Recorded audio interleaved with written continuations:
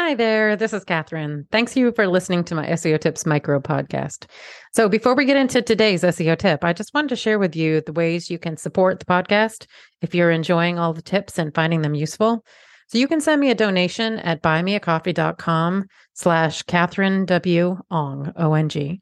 And that's Catherine with a K. Any and all levels of donation are appreciated. It will help me offset the cost of producing the podcast. So that's buymeacoffee.com/KATHERINEWONG. I'd also encourage you to subscribe to our email list to make sure you're not missing any future episodes or any other news about the SEO Tips podcast.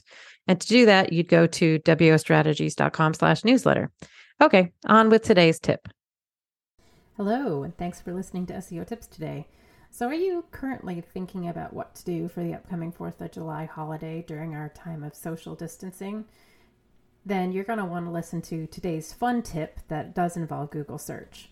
So, it turns out that if you go to Google search and search for fireworks, you get your own set of fireworks. Also, the White House is still planning their 4th of July celebration, and you can watch that Capitol 4th on PBS.org.